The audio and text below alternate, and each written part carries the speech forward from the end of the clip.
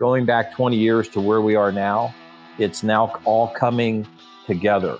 And you look at the knitting together of all these businesses and the new technologies that are coming, and the infrastructures that are being built. And it's absolutely an incredible time. This is the Insurance Technology Podcast, where we bring interesting people from across the insurance ecosystem to discuss and debate technology's impact on the industry. Join us each episode for insights and best practices from industry stewards and tomorrow's innovators. Now, here's your host, Reid Holsworth. Welcome to the Insurance Technology Podcast. I'm your host, Reid Holsworth. Today, I'm going to be interviewing Jim Hackbarth. Jim Hackbarth is currently the CEO of Assurex Global, but retiring soon. Now, Jim is not only a friend, but I consider Jim family. And those of you out there that know Jim know why I'm saying that. Just an awesome human, awesome individual, really great guy. In this episode, you're going to learn how he went from wanting to be a football coach to getting into insurance and insurance technology. You also learn about all of his classical training when he was at IBM and what that looked like to really mold him into the amazing salesperson that he is today. Stay tuned. Jim's a really great guy, great interview. Really happy to have him on the podcast. Jim, how you doing, man? Reid, I'm doing fine. It's great to be with you today, and I look forward to our conversation.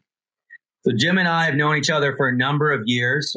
Jim's been the CEO of Assurex Global for 18 years or so? 18 years. That's correct. Yep. So big industry guy. I remember the first time I met you, it was a very formal environment. I came to Ohio. You're like, hey, I want to learn more about what you guys are doing. This is in the Tech Canary days, and show your product to the team. And I remember I was nervous because, it's Assurex, man. And I came in that office, and I was there. I forgot who was all there. There was a few people there. Absolutely. All pros, intimidating, right? And I was fairly intimidated. And anyways, and then I just got to know you, man. I'm like, man, this guy's cool. I love this dude, and I think it's been love ever since. So appreciate you joining the show. So thanks. I've made a hobby of surrounding myself with really smart people. So if they intimidated you, they did their job. But anyhow, it was a lot of fun. And I remember calling you. I mean, I had to call you a couple times to say, will you come to Columbus, please? Because I was hearing so much about Tech Canary, and I was so high with what you were doing and what I was hearing from brokers right all over the place. I said, we need to get our arms around this. And so anyhow, I feel lucky that we had a chance to meet, and even better than that, we've become friends over the years, really good friends. So absolutely. Thanks. Yep. We have a lot of the same friends, small industry, right? It is very small. Very small. So awesome. So tell us I don't really know this. I kind of know this, but how did you actually get into insurance?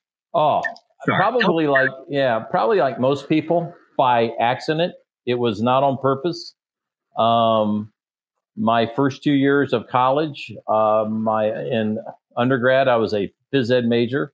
I aspired to be a high school football coach. That's what I wanted to do. There was a unexpected death in the family, and I moved home to Columbus, which is where I was born and raised, finished up at Ohio State. And it was my father that had passed away. And one of the things that he said to me a couple hours before he passed unexpectedly is that, listen, do me a favor and just take one business course, because if this high school football coach stuff doesn't work out for you, you're probably going to be a sales guy of some type or another, but just take a business course. And he at the time was head of claims of a Midwest insurance company.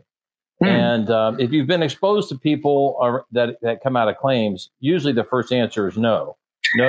No, you can't have a motorcycle. No, you can't jump out of airplanes. No, you can't do this.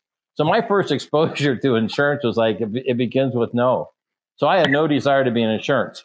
So my first business course that I took when I transferred to Ohio State that I could get into, because hardly anyone was in it, was Principles of Insurance. And I was not what I would call a great student when you look at grade point average, but That was the only A that I got in my undergrad. Really? No, because I understood it. And all of a sudden life became serious. And so I really studied, understood it. I mean, all the words I understood it because it was talked about around the dinner table growing up as a kid. And the professor, I'll never forget it, his name was Dr. Bickelhoff. He had written several books that were CPCU type books. He came up to me and said at the end of the quarter, this is before most colleges moved to semesters, and he said, have you ever thought about changing your major to insurance? And I said, absolutely not. I have no desire. And then he said something that changed my mind. He says, well, there's a scholarship fund called the Griffith Insurance Foundation, and they're giving scholarships out to people that have a desire to major in insurance. And I said, you know something? I think that sounds good, because I had no money. And I was working 3 part-time jobs, and I said, I'm in. So then in order to prove that you were serious, you had to find a part-time job in the insurance. And so I sold life insurance as a special agent at night for Prudential. And then, which was crazy, which is why I kind of learned some of the basics of selling. Oh, yeah. And then I came out, I graduated on time, and I applied to 2 major insurance companies in Ohio. I'll leave their names. Yeah. In fact, that was probably the best choice they ever made not to hire me. And they were not hiring then. Huh. At the time, IBM was hiring like crazy. So I applied at IBM coming out of Ohio State. They hired me. 12 months of sales training. Unbelievable sales training that they would put you through. And then when you got done with sales training, they would put you into a territory. And I lobbied just to be in a territory by myself. I didn't want to be a junior rep. The worst territory at the time when I was ready to go on quota, as they say, was the insurance industry. I was like, you've got to be kidding me. And so I, as a rookie sales rep, 22, 23 years old, I was calling on companies like Nationwide and State Auto and Motorist and AAA and Grange Insurance. And since my undergrad was in insurance, then I kind of understood it. And IBM always taught you to call at the top. And so, and then all of a sudden the market turned and these companies were buying mainframes like crazy. And I blew through my quota in my first year and my second year and could not figure out why they were buying so much. But lo and behold, there was a company at the time, which I'm sure you've heard of, called Policy Management Systems Corp. Mm-hmm. The founder was Larry Wilson. PMS. And all these carriers were buying the policy management system. And all of a sudden, after they buy it, they have to buy a larger mainframe, strings of disk drives, and then, bam.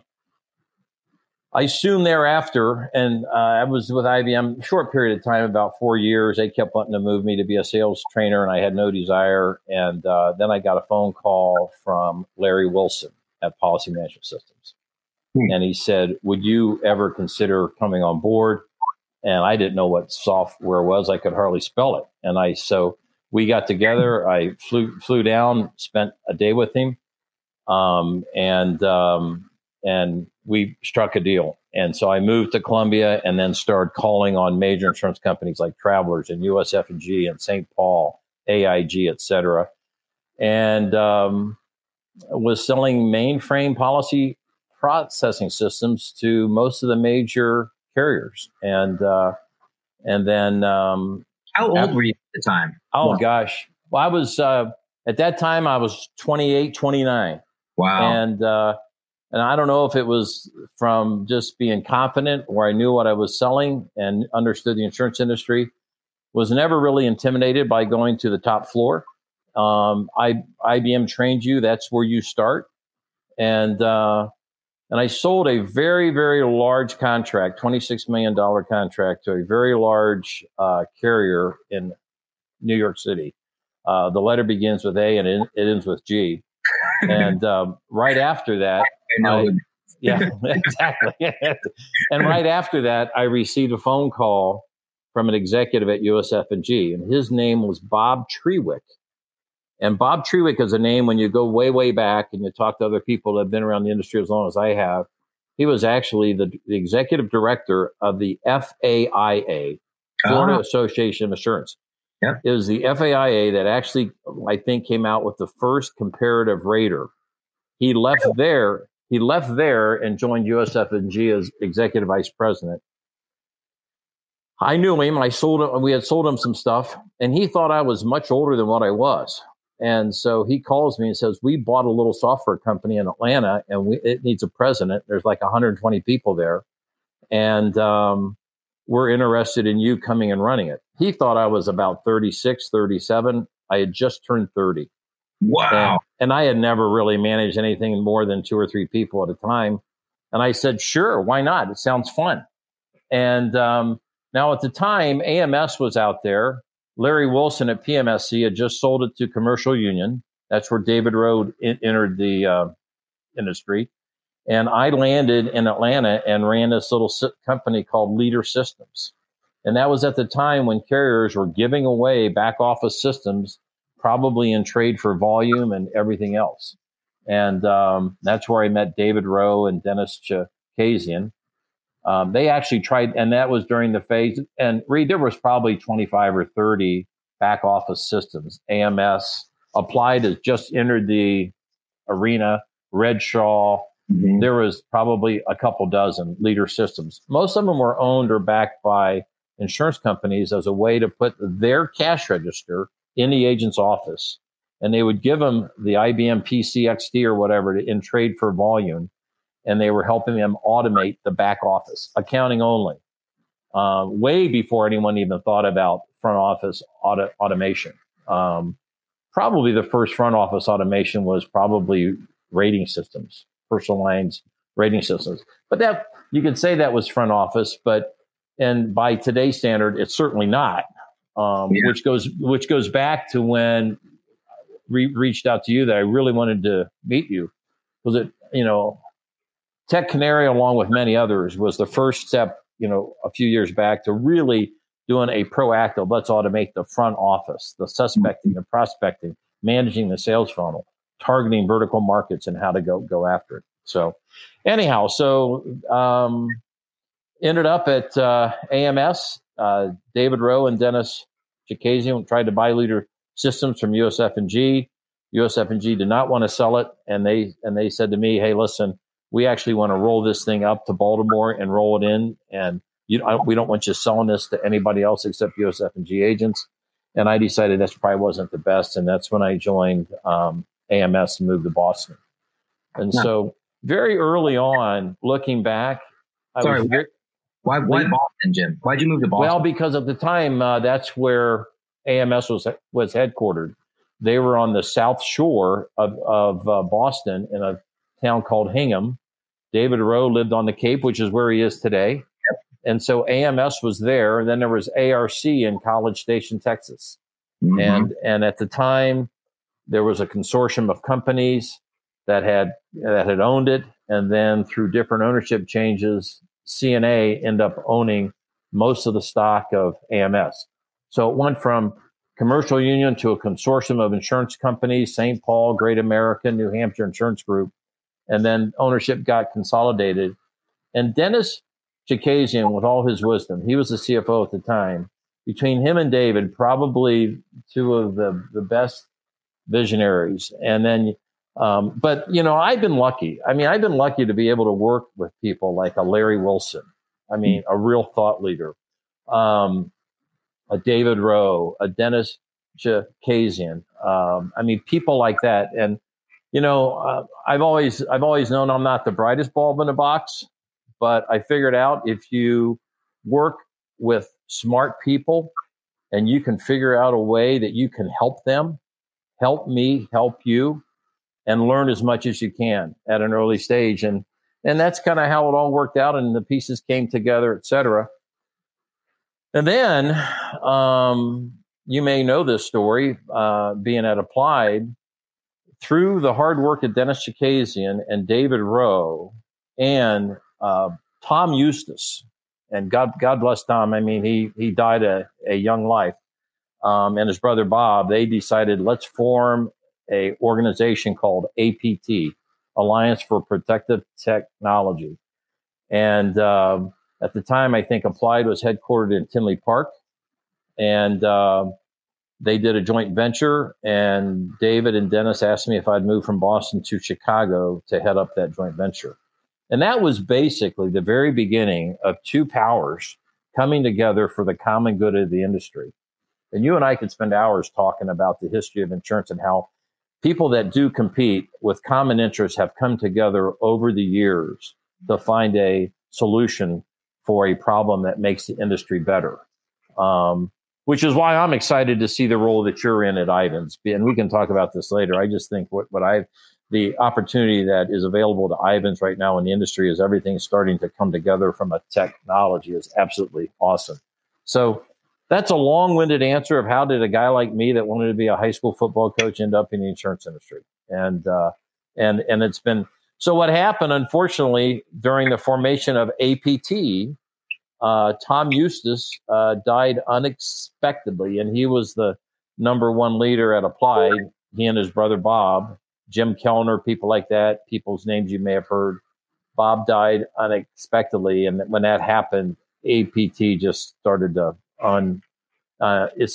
unravel, and without his leadership and commitment, it just wasn't going to happen. And so then that's when I moved. I wasn't going to move back to Boston for family reasons. And then for other family reasons, it made sense for me to move back to Columbus after living Atlanta, Boston, Chicago. So for the audience, just so people understand, I'll just break down what Jim just said. Vertafore and Applied came together to build APT. Absolutely. And they were merging together. A lot of people don't know this story. I've heard this story multiple times from Dennis, David, as well as yourself. Right. And it's pretty crazy. And literally the deal was done for the story. Basically everything was almost inked. Everybody was going up. Dennis does this thing at this cabin in northern Wisconsin every year. He brings his friends and family together. You guys were all going up there. I won't name the place. I've been. It's an awesome time. It is. And so anyways, everybody was going up to ink the deal, right? Celebrate and then enjoy a beautiful weekend. Yep. And Tom passed, literally. Tom passed unexpectedly. Tom and I were actually supposed to have lunch that day. And it was about 2:00. He was going to pick me up. I called his office and they said, "You hadn't heard the news." I go, "No, what happened?" They said, "Tom died in his office a couple hours ago." And that was then that just took everything into a different direction. It would have been interesting. And, I was very flattered, me of all people, to be asked by both David Rowe and Dennis and Tom Eustace and Bob Eustace to be the guy that would be leading that. And awesome. It was an awesome opportunity. And looking back, just the minds and the cooperation that happened. But it took visionaries. It took strong visionaries that had guts and said, we need to do this for the industry. Yep. It's funny. Here we are 20 years later, and I think this is probably one of the most opportunistic times in the insurance industry and also the embedding of more technology to go to the next level. I think this is an awesome time with where we are in the industry today. So I agree. It almost feels like, for lack of a better term, it's like a revolution is happening to some degree. Like things that people have been talking about for many, many, many, many years are actually finally starting to move. Yep. And you've heard this. I'm much older than you, but it's funny how history has a way to repeat itself. Mm-hmm. And then when it does, you learn from the past to make it better and better and better. And I think that's where we are. Going back 20 years to where we are now, it's now all coming together. And you look at the knitting together of all these businesses and the new technologies that are coming and the infrastructures that are being built. And it's absolutely an incredible time.